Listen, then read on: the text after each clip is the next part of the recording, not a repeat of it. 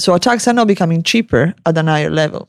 But this also means that at the lower level, so attacking a database to gather information for identity theft, for example, it becomes easier.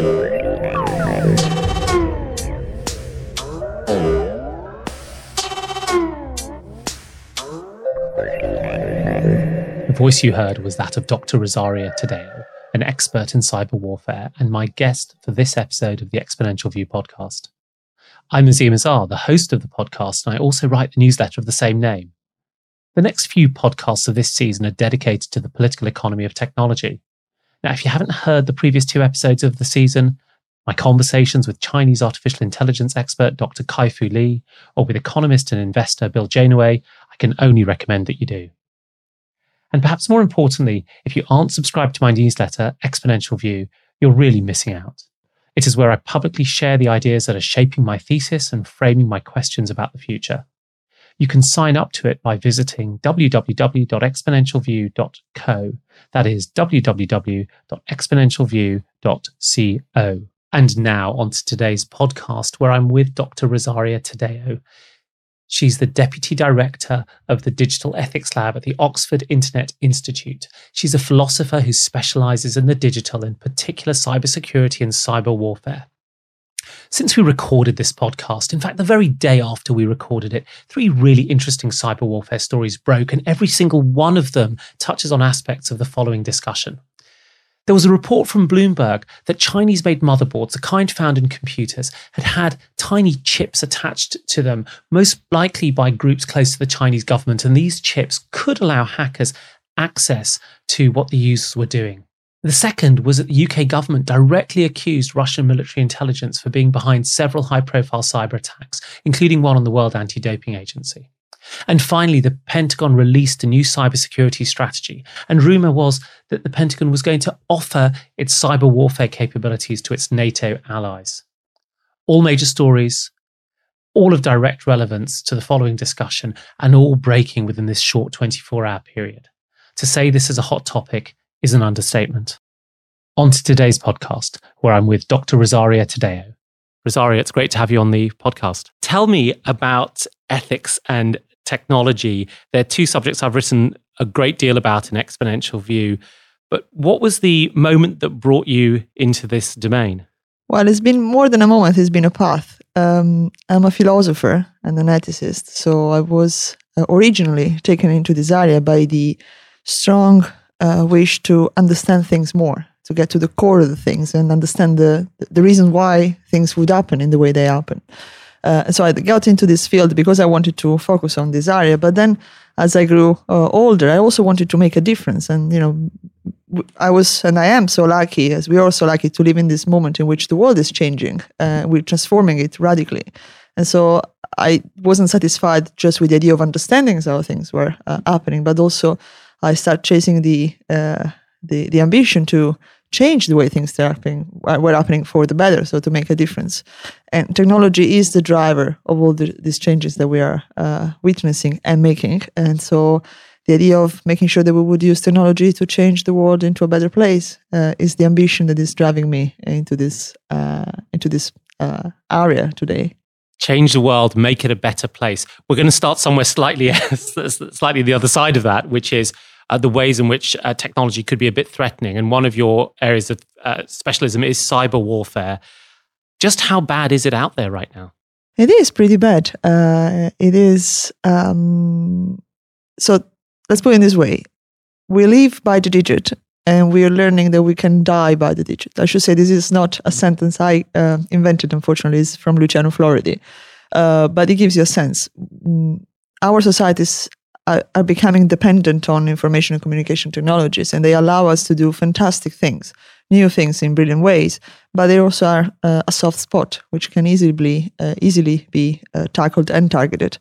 And at the moment, we have a situation which is very, very bad. I mean, the idea, if you think about the US, 2015, they got ransomware attacks on an average of 1,000 a day. And 2 years later, we have 4,000 a day ransom attack, which is quite bad. I mean, if you think about WannaCry a couple of years ago, that was a good sign of how vulnerable we are, how pervasive these threats are. And the damage is to the infrastructures, to the systems that we use every day, but it's also an economic damage.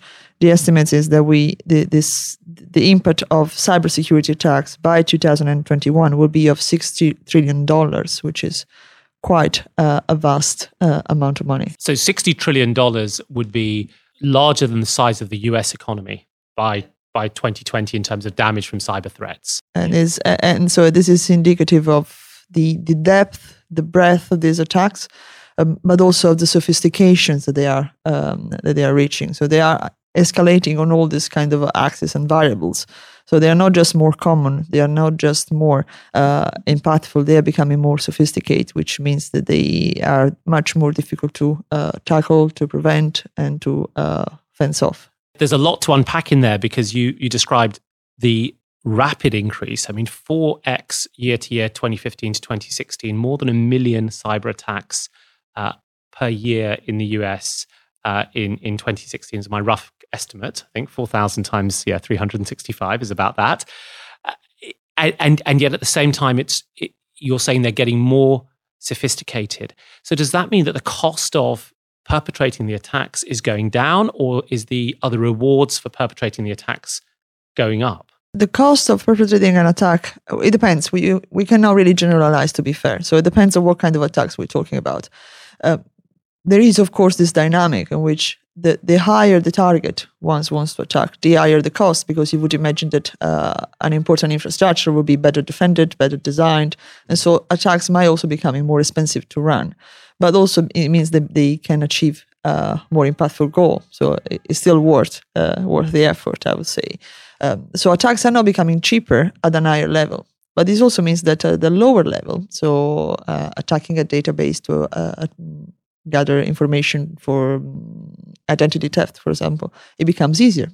So at the lower level, the criminal level, for example, it becomes much more easier than it was before because the technology has been there for longer, and you would imagine that in some areas, security measures are not that sophisticated yet. So we see a gap, basically. Yeah, absolutely. I mean, it strikes me that on the one hand, you get the Stuxnets of the world, which was, for me, a fascinating attack. It was a piece of code designed specifically to attack, I believe, some centrifuges in an Iranian nuclear facility, and it had to cross an air gap in the sense that the centrifuges were not connected to the internet. And so Stuxnet is a sort of thing that two mafia hoodlums can't invent themselves. It requires sort of state infrastructure. But on the other hand, you start to see these cross-site scripting attacks that you can literally download the code off, a paste bin that almost anyone can use. And we seem to be seeing this wider range of sophistication, but also just the increased volume because some of the tools are readily available. So this is exactly the problem. There is the way we approach this thing, or we've been approaching these problems in cybersecurity, has been too generic to be effective. There are different layers. So on the one side, we have, of course, state and approaches, which are more sophisticated and more problematic as well in other ways. But then there is a whole realm of criminal and terrorism, which is operating at a much lower level and still very effective. For example, one of the issues that we have to face in this context is the weaponization of vulnerabilities and bugs. So a lot of the problems that our softwares or infrastructures have, the so-called vulnerabilities, so weak spots that you can target, at the moment they have become the commodity for a huge market into the so-called dark web. And so it's very easy and also quite cheap to go into this area. Basically, the dark web is this kind of unscanned, unindexed side of the web. Go there and buy a vulnerability that will allow you to attack a common system, Windows run machines, for example, or other sort of very common software, and enter into systems to gather data or information that you would like to use for criminal or illegal purposes, let's put it in this way. And we need to have a modular approach to tackle this thing. It's a mistake to think that there will be one measure fitting all these problems, because it's too vast and too differentiated an environment. Well, the motivations of the actors seem to be very different, even if the tools appear to be the same. I mean, I think the thing that's so curious about the way we look at cybersecurity is that cybersecurity and cyber warfare almost go hand in hand the way that common street burglaries and tank warfare simply don't. And it's quite odd that the same groups of vulnerabilities are exploited by very different actors. And I would just find it very odd if my local police constable was jumping out of a parachute, with a parachute out of a plane, to attack some counterinsurgent, and very odd if my local Air Force pilot was taking notes on the lost cat. Yeah, indeed. I think this is a very good point, and it comes out from the malleability of the digital technologies. Digital technologies, for the first time in the history of humankind, are technologies that can be used for many different purposes, but it's still the same kind of technology. So, and it's true if you think about positive applications, so image recognition and healthcare. But it's also is the same kind of affordance, the same kind of potentialities that we exploit when we come to criminal or violent uses of cyber. Indeed, it is the same technology in the hands of different actors, which makes the difference. So it's the intention of the actors. The mistake is to think that it's because it's the same technology, we can regulate it in the same way in all these circumstances and address the problem in that way. And this is actually a recipe for failure, because different actors, different contexts, they call for different measures to be effective. Absolutely. And what is the relationship, though, between those actors, between the states who are often developing the tools and often deploying the tools, and the sort of criminal actors who have got perhaps a short-term profit motive? It seems to me that they sort of benefit from each other, and there is a symbiotic relationship there. It would be interesting to explore it. So I slightly disagree on the development of the tools. So some tools are actually not developed by states. In most cases, what we see is that the private sector, so the private actors, big companies, they develop tools not for criminal purposes, but tools that allow this kind of dual use, and then states or criminal actors take advantage of them. States have played what you write in quality as symbiotic relations. They played an important role so far into maintaining this kind of penumbra areas in which there are not so many regulations, but also not so many rules of behavior, if you wish. A good example of this ambiguous role of state actors is WannaCry. So WannaCry was this kind of, we know now that it's state-sponsored attack, but it could have easily been a criminal attack, which ran on a vulnerability that the NSA had found in Windows systems, but that failed to disclose to the producer so that the producer could patch it. And the reason being that the state wanted to, the US wanted to use these vulnerabilities for espionage or its own security purposes. And this is quite a problem, because it's basically like knowing that there is a problem with your front door and refusing to patch it, so that you might use it later on for some kind of reason. So the symbiosis there is, for the way I see it, more on the lack of regulations, which states are pursuing in order to maintain a wider range of maneuver possibles. But this also allows, on the other side, criminals and terrorists to have a bigger set of tools at their disposal. There's a second difference as well, though, which is that when we used to defend ourselves in the physical environment, you could do that with moats and with walls.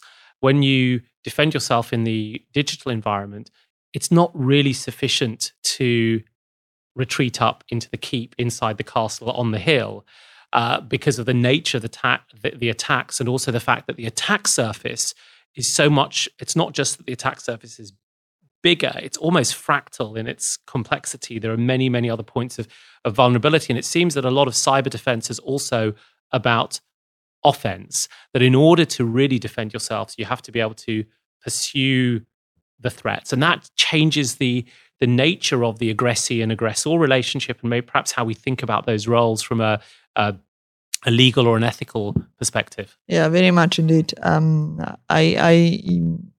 I often describe this as two arrows that are going different direction. One is the security and the other is the defense. you're very much right. We were used to this idea of the fortress. So whatever keeps stuff secure inside also fences off attacks coming from the outside. This is not anymore the case in cyberspace. So cybersecurity has become a form of engineering. So you design systems so that they are resilient, they are robust, so they can still work and function while they are under attack. The defense is about fending off the attack. So it's about really retaliating or going after the attacker or the source of the attack to make sure that to try to make sure that there will not be a second attack later on. And this is interesting from an ethical and a strategic point of view. It is also problematic because it facilitates escalations dynamic very, very much. So it is problematic if we think about the private sector. The private sector is doing or is trying to do this more and more. In the US, we had an attempt a few months ago for laws to be passed to allow private sector to retaliate attacks on their own. And this is quite close to what we call vigilantism outside the cyber. And it's problematic especially because of the issues in attribution and so on and so forth. So basically delegating to the private sector the chance or the task or the responsibility to going after their attackers is something that is really, really problematic. Take my smart light bulb, for example. It could be involved in a DDoS attack on a health facility. And am I to blame for that? Should a retaliatory attack come through to my network, or do you need to go somewhere further back down the chain? That's a very interesting question, and it's a question that is more and more pressing as we see smart cities and smart environments and IoT becoming more pervasive, because you will have different providers of different services all connected, and that means all vulnerable. As soon as something is connected, it becomes a possible target. So ascribing responsibility is one big issue. Who could be the source of the attack is another problem, because we don't have yet mechanisms for attribution from a, let's say, legal point of view, or even tracking back, getting back to the actor is still very problematic. What we'll start to see as soon as AI becomes much more pervasive is that we will be able to track back the source of the attack.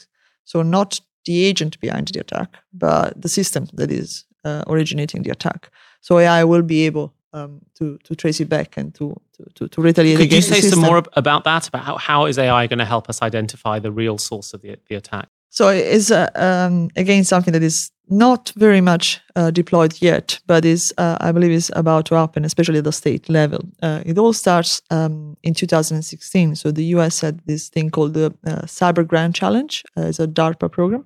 And it was for the first time 7 AI systems playing a famous war game called Capture the Flag. So the systems will do this, would identify their own vulnerabilities and patch them. At the same time, they will try to identify vulnerabilities in other systems and attack the vulnerabilities there, but also try to understand which systems was attacking them and then respond to those attacks in retaliation. So this means that AI systems can have an understanding of where the attack is coming from, trace it back, and then find a weak spot in the opponent system and attack it. It's still very much experimental, but we know that the US wants to start using these systems for national cyber defense starting next year. So it's a prototype, I would say, that is very much If this was a video podcast, you'd see a slightly terrified look on my face right now, because this idea of autonomous systems that are self-modifying in the face of other autonomous systems that are self-modifying, where there have been some science fiction films about those, and they never really ended well for carbon-based life forms. But it almost describes, I think, a phenomenon that you've already written about yourself, which is this idea that between states and their cyber conflicts, there is this vicious cycle where attacks become easy to launch. The only way you can defend yourself is through having a fence, and those offensive maneuvers become persistent, which results in a greater weaponization of the digital layers, which means that attacks become easier to launch. Isn't this sort of autonomous self-learning system an even faster version of that vicious cycle that you previously had described? Indeed, the chances to make that cycle quicker and more vicious are quite high. The thing is that cyberspace is something that, strategically speaking, is an offense-led environment. So attacking is always a better choice than defending. It's not that you're going to win necessarily if you attack, but the chances are better. Defending is a more difficult position to maintain. So, and if you are a state and you're launching a cyber attack, you're also in a better position than launching a physical attack, because you're not shipping men and women to put their life in danger somewhere else, and it's cheaper than a physical attack. So these two conditions make states more prone to attack. In this context, defending is more difficult, so you have this very malicious cycle, and AI is going to make it quicker and is going to make it more dangerous. The solution there, and this is something that we haven't seen yet, and I am advocating for it, been doing this for quite a while, we need regulations. We need regulations for state behaviors. We need to make sure that things like a human on the loop is, so having a human being controlling what these machines are doing, being able to stop their actions at the right moment is a crucial condition. But we also need to have regulations at the international level that define what states can and cannot do in terms of using cyber means for national defense.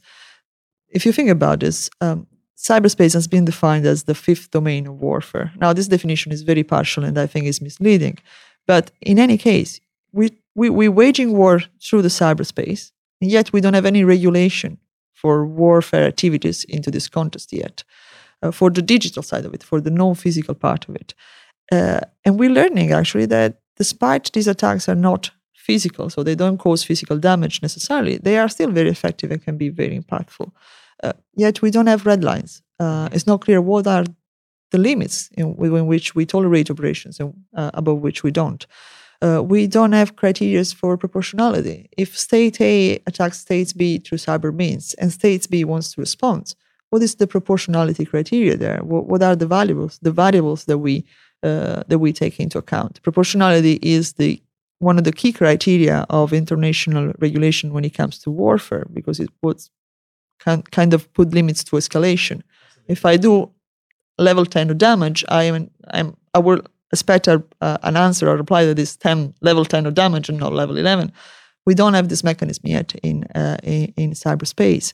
And we're using AI, or we start to use AI at the international level, and yet we miss fundamental measures like compelling regulation in terms of disclosure of vulnerabilities among allies, creating sparring partners for the use of AI, and make sure that we test as much as we can for possible mistakes and failure. Just to clarify that observation, though, for people perhaps who are not as familiar with how states do this, I mean, there are essentially recognized protocols. If I'm going to have military maneuvers, I give you appropriate warning. If it's going to be a military exercise, if we're going to do some jousting, maybe send our blackjack bombers over the north of Scotland or towards the north of Scotland, we know what the rules of engagement are going to look like. And that's why you end up with these international incidents when the spy plane flies too close to the coast or the fighter plane flies too close to the spy plane. And those things have been built out of both sort of explicit dialogue and practice over the past 50 years, in a sense. So humankind, unfortunately, has been waging conflicts since ever. And over time, we have developed ethical theories to deal with these things. And you could go from pacifism to realism. So either war is always bad or war is always good as long as the state has its advantage. But also we have just war theory, which is an ethical theory that has been there since Cicero, so since the ancient Romans, as more than 2,000 year historical thinking, and is a very refined and sophisticated framework. But it's a framework that has to do with physical conflicts. It's a framework that is there to limit bloodshed and casualties. Today, we're waging a kind of conflicts that is not physical. We could wage the most effective conflicts without shedding a drop of blood. And that's a good thing to some extent. But we lack the conceptual and the normative framework to understand how to deal with this. Is really, really new. But just to come on to that point, waging a conflict, it seems to me that there are two different things that could go on. One is that we wage a conflict where we achieve our strategic ends of perhaps control or security or economic value without shedding blood, in the sense that we're able to perhaps skew the way digitally based institutions operate. The second thing that could happen with cyber warfare is that it starts to have real tangible effects in the real world, in meat space. And I think the Ukrainians have been on the wrong end of some of this, with their banking system being shut down and electrical grids being shut down. And we may not be too far where that second risk starts to emerge, where perhaps it's not planes dropping out of the sky, but it's hospitals not having electricity for the incubators, for the neonates, or it's radar systems not working on air traffic control, and actually having physical effects that might result in some sort of bloodshed, and then attribution becomes more complex. But it feels to me that as the attacks, the quality of the attacks magnify, and as the rules don't exist, so you've got some sense of plausible excuse that says, well, I didn't breach the Geneva Convention in doing this, there's a greater risk that those things might start to appear in the next few years. Oh, indeed. And so the other element that I would add there is that as digital technologies become more pervasive and our infrastructure starts to rely on those technologies in a deeper way, well, they become much more exposed to this kind of attacks. I mean, the US, they discovered in March 2018 that there had been Russian infiltration via cyber means into their key national infrastructure, water, electricity, and nuclear. This gives you a sense of, you could use cyber as a weapon or as a means to cause physical damage. And I should say that it's an interesting problem, because when cyber becomes a tool to do a damage that we could have done before with conventional weapons, it's perhaps a bit less problematic, because we could just treat cyber as a new kind of weapon, but of the kind that we have before. And there is a wealth of a number of regulations there. But there remains an area in which the damage is not immediately, or not even like a step towards the physical damage. It remains into the virtual and still is problematic and still is impactful. Stealing data from citizens, for example, or corrupting a system so that it won't be destroyed but just stop functioning for 2 or 3 hours. An hospital or an electric grid, that is also very problematic. And for that area, so for this virtual part, we haven't defined yet measures or regulations. And more importantly, I would say not so much in terms of regulating the damage that you can do eventually, but in terms of the actions that you can take into the cyber. So the question is not so much about what do we do if there is a cyber attack that stops our water supply, and so we get out of water in a week time, for example. It's more like, what are the actions that the state is allowed or not allowed to do in cyberspace when dealing with national infrastructure? Because we could easily agree that it's right to temper infrastructure for 2 days, but not for 3 days, so that you can exert some pressure, but not to some extreme. So it's this kind of gray area, which is way before, or a little bit before the physical damage, but it's still very impactful that we haven't considered yet. We're about halfway through the podcast, and this is a message from Azeem. If you're enjoying the podcast, it really helps if you can rate it on whichever podcast platform you use, or share it with a few friends, just by email or on social media. Once you do that, it helps other interested listeners find it, enjoy these conversations as much as you do. I really appreciate it. Back to our discussion. There have been some efforts, but I think that to put some rules together, I'm sure the Tallinn manual is sort of one. It's been written 5 years ago, but it was really a sort of voluntary academic analysis exercise. How do you go about bringing a set of rules together, defining those red lines in the sort of current environment in a way? The Tallinn manual has been an interesting experiment, but one that has failed. It's failed 2 times because there are 2 versions. So, 2013, 2016. Yes, yeah. So I would say a repeated mistake. The problem with the Tallinn manual is that the approach there is exactly the one I was mentioning before, is based on analogies. So we have this kind of conflicts which are different from the one that we had before. We want to regulate them. Let's see how we deregulate the one that we've been waging until now, and so we can develop analogies with the new ones. That's a mistake, because it's the proverbial square peg into the round hole. Cyber conflicts are a new phenomenon, and we need to have a new conceptual framework to address them. Otherwise, we miss a huge opportunity to regulate them in the proper way. Indeed, we need regulations. I have to say, the regulations come from a better understanding of this phenomenon. They also need a political effort. And it's too bad, for example, the UNGGE, the UN had a group of governmental experts working on the regulation of state behavior in cyberspace. And the group has been working for over a decade. And eventually, at the very last minute, the last meeting, when they were to provide the final reports to the General Assembly, the group failed, and failed for political reasons, because there were some states who wanted to follow a more international law approach, and other states who wanted to have a different framework to regulate cyber conflicts. We need to resume this level of conversation. We need to have an international effort put together by as many states as we can. It might be impossible to have everybody on board, but the leading one, or as many as we could, it's important. And there are moments in which we have missed this opportunity also on the European side. So the European Union had a new cybersecurity and defense framework issued last year. And it's a huge missed opportunity, because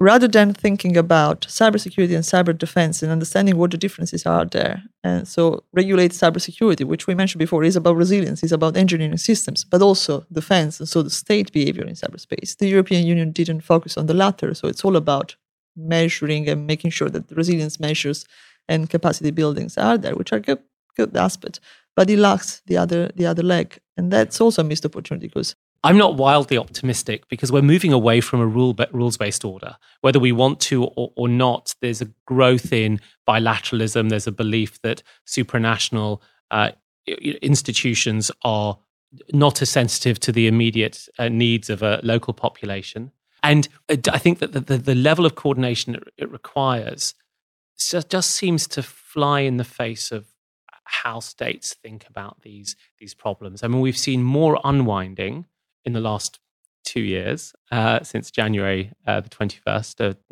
2017, then we have winding towards sort of collective agreements across a whole range of different places, whether it's trade or climate change. But are there efforts that are going on underway to really push this forward? So I think that the efforts will come up soon enough. As often happens in politics, unfortunately, it will be driven by necessity more than by will.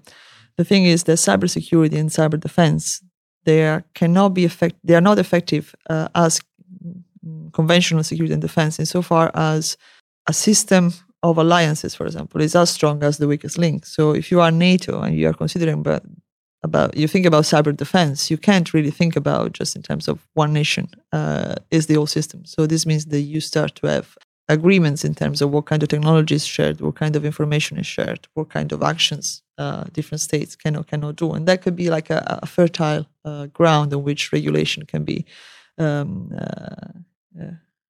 can start to emerge from there. The other thing is that we are witnessing increasing capabilities from actors which are not necessarily part of our Western alliances, Russia and China. They are growing their AI capabilities, and they have shown that they can use them in an harmful way and in an effective way. If you think about AI and the so-called cyber conflicts. And so this means that we have to improve our defenses.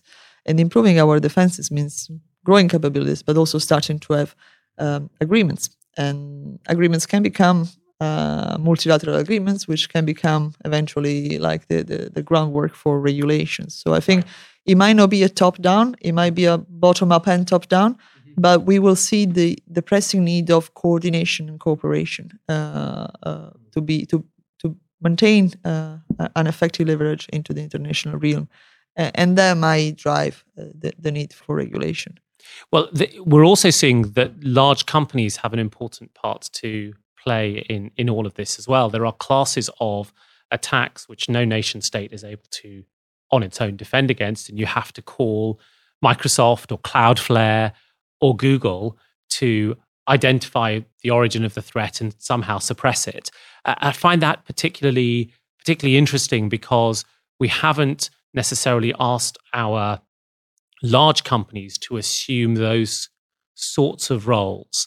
But I think to their credit and probably to their profit motive as well, they've generally stood up to do that. And it just seems to be the case, that if you've got something that's happening at the routing table level, or something that's happening at the operating system level that spills easily across borders, from the Ukraine all the way up to Denmark, for example, you may need to rely on someone else who has a global footprint, and that wouldn't necessarily be a state. Yeah, it is an interesting change with respect to the past, and it's due to the fact that when it comes to the technology side, the private sector has the upper end, as the wealth of expertise is there. I remain a little bit wary about the idea of delegating or offloading the defense or the security responsibilities onto the private sector. Whether it is a national state or a sovereign national state, security and defense should remain responsibilities and duties of the political power, whatever form of political power we have there, because it comes with great responsibilities. And also because in the medium and the long term, if you think about establishing a context in which there are regulations, there is attribution, this means dealing with states.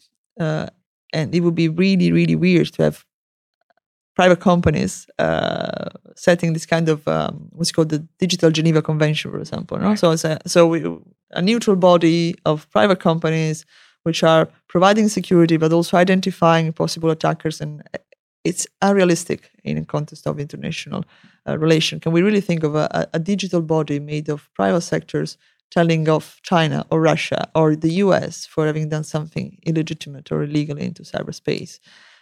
It does not seem the proper venue or the proper actor. It's curious that the call for this kind of authority came from the private sector. It's interesting, but I think that the responsibility remains with the political power, or I would call it, just to leave unqualified. Yeah. It's really interesting.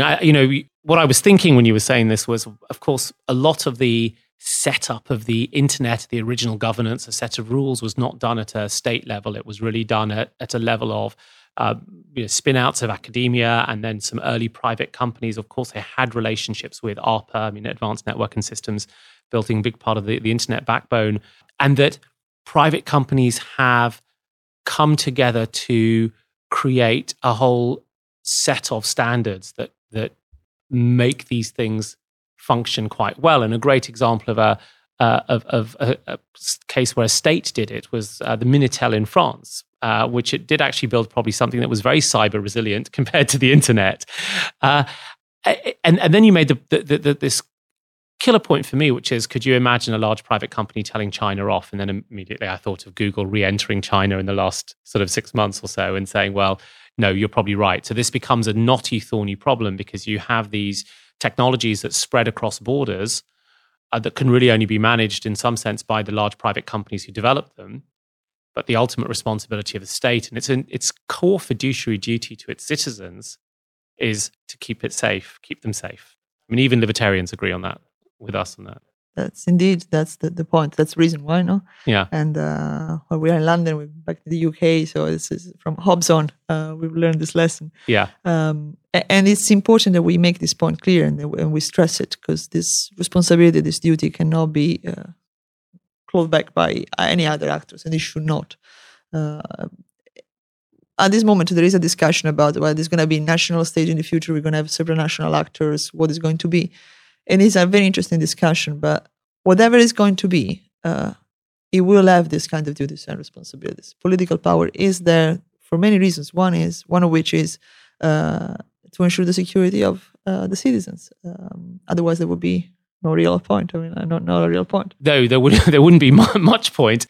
Cyber warfare is fascinating, and I think you shared when we met back in June some amazing live threat maps, which I'm going to put in the notes to the podcast. But the other area that you look at in general are questions of ethics within the context of digital technology, and maybe just as a sort of 101 level, maybe give us a view on your view as to why ethical governance is so important in a world of digital technologies and what makes them different.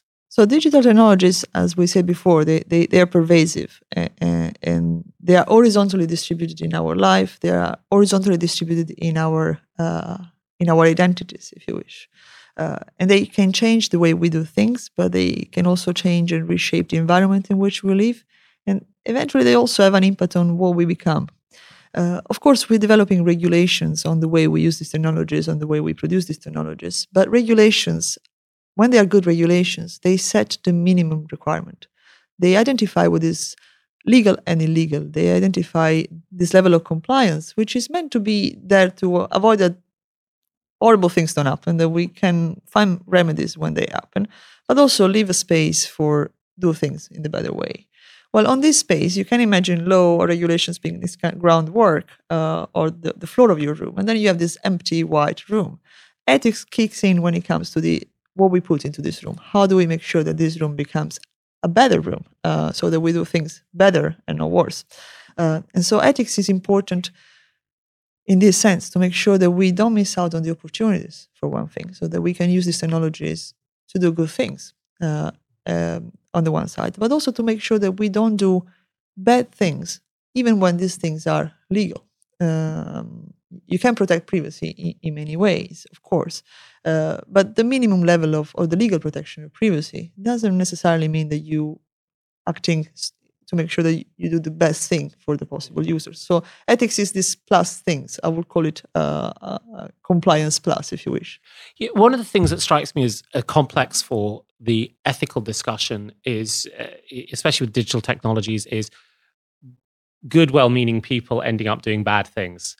And we look at the stories of what's happened as particularly social media platforms have developed and spread. We're starting to see many negative effects that were not designed into them.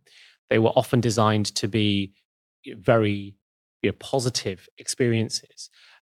So how do you go about thinking ethically if you're building a product and what we've discovered, whether it's in Instagram and young teenage body image, or it's Facebook and attention, how do you go about thinking, what am I going to build? How should I build it? That's a very interesting question. It's so far we have seen this, that digital technologies have been developed and used immediately, mostly because it's an area driven by private companies, and there is a fear for competition. So as soon as there is a new product, we launch it into the market and we use it.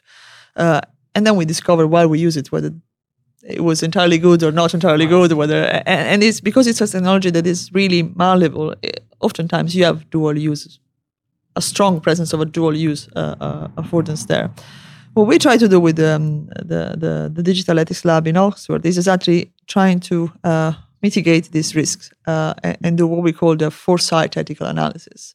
So try to understand, given a technology and given the context in which this technology will be developed, what are the ethical risks that might emerge there? And also, what are the opportunities that might emerge there? And how we mitigate the first and also make sure that we don't miss on the second.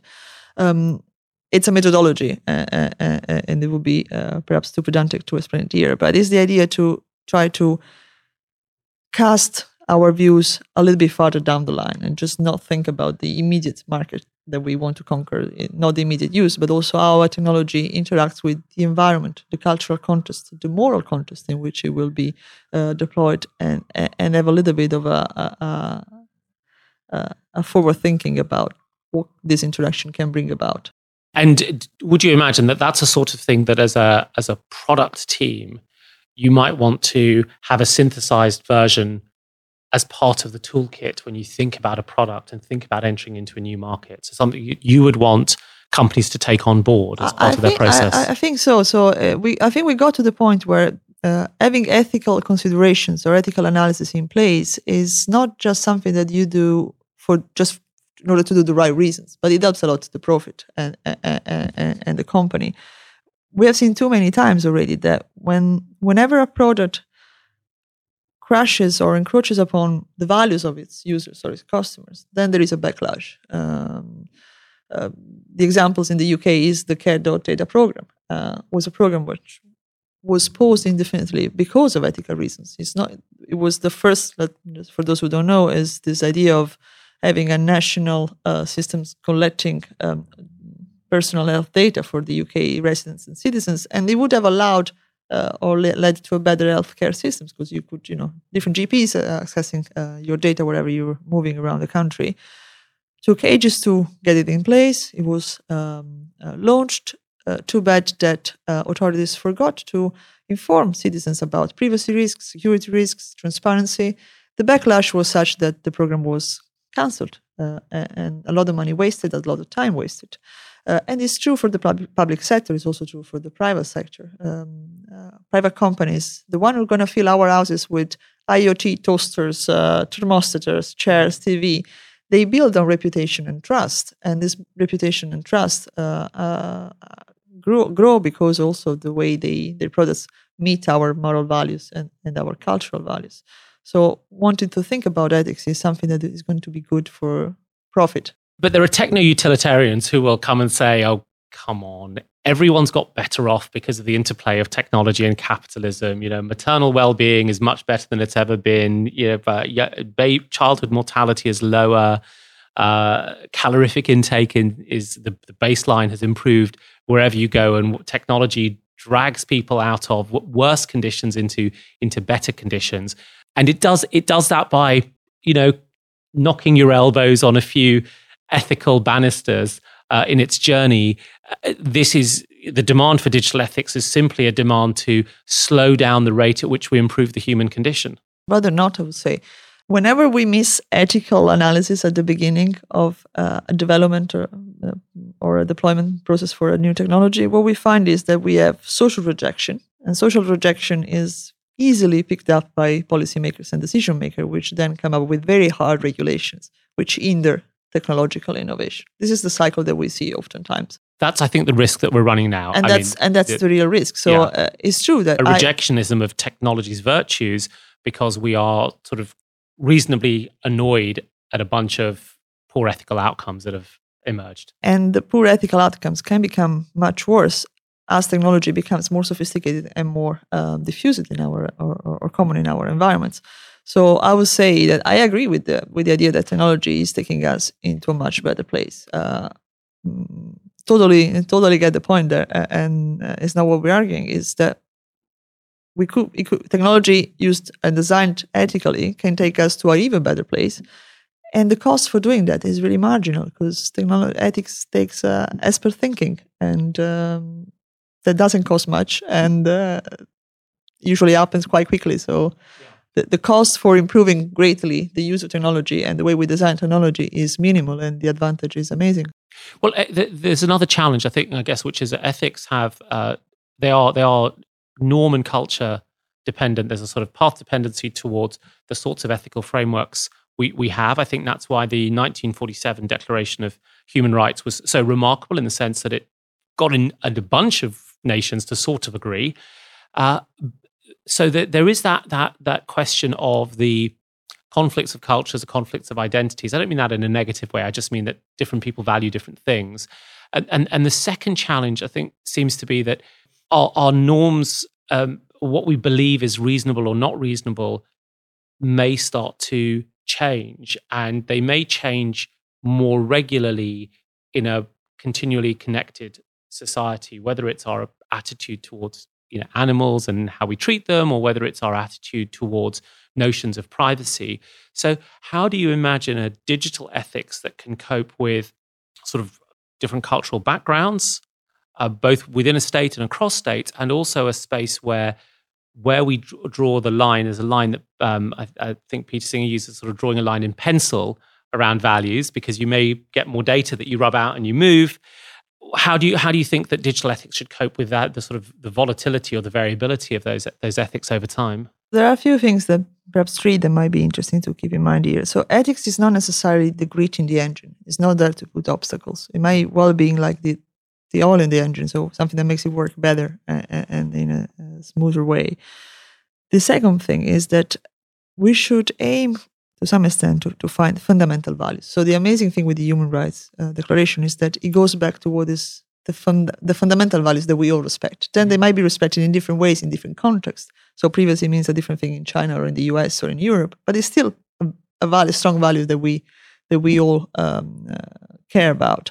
So we need to do this kind of effort when it comes to digital technologies as well. We need to understand what are the fundamental core values that most of us would agree, even if then those values are implemented slightly different in different places around the world. It is important that and I think one aspect that can be mentioned in this context, we take technology to be again human-centric. That is about supporting human flourishing and human values. And so we start to think about technologies in this digital technology in this way. So trying to find a more fundamental level in which ethical analysis can be designed or developed, and use that level to have a common ground for different actors to discuss these topics. The other aspects, so one is the positive approach to ethics, the other is the more fundamental views that we have to develop when it comes to digital technologies. The third aspect is that ethics is not a marble statue in a Roman square. It's something that is dynamic. It evolves. You don't fix it once and then forget about it. It's a project. And we would imagine that what we define today is going to be refined by the next generation. And these are constantly evolving thinking, and likely so because our societies are evolving systems. And ethics is an element of this system, so it would evolve with societies. The hope would be that rather than that ethics being shaped by societies and by technologies, it actually shapes societies and technologies. So it's about the power balance between the different elements of the systems. And this would be perhaps the best way to approach these problems. Rosaria, I love the idea that ethics can shape sort of the systems and the world in the future. And just as a last question, ethicists are clearly not pessimists. You clearly aren't. And many of our listeners are the founders who are building this digital future, or they're investors who are supporting the founders building that digital future. So what are the positive steps, as a last thought, that they can take to ensure that ethical thinking applies to the technologies that they build? Aside from getting in touch with us, it is think about their technologies within the context in which they're going to be deployed, trying to gain this kind of far-fetched view of the use that could be made of their technologies, and design the technologies according to what they think is the best use. Don't deploy technologies in silos, in vacuum. They are, I would say, a living part, and I would use living within inverted commas, but of our environments. So let's think about how these little actors or little items will work in the rest of the environment, and how they would impact on it, and take this potential impact into account. Well, my Apple Watch is blinking an alert at me, so I think it's time we have to draw this conversation to close. Rosario, Taddeo, thank you so much for giving us your time today. Thank you. Well, if you found the Exponential View podcast valuable, there are simple ways you can do to support it. Number 1, subscribe to get a new episode each week. Number 2, rate and review the podcast wherever you listen to it. This really helps us reach more people. And number 3, share this episode on social media or email it to your colleagues. I really appreciate it. Until next week.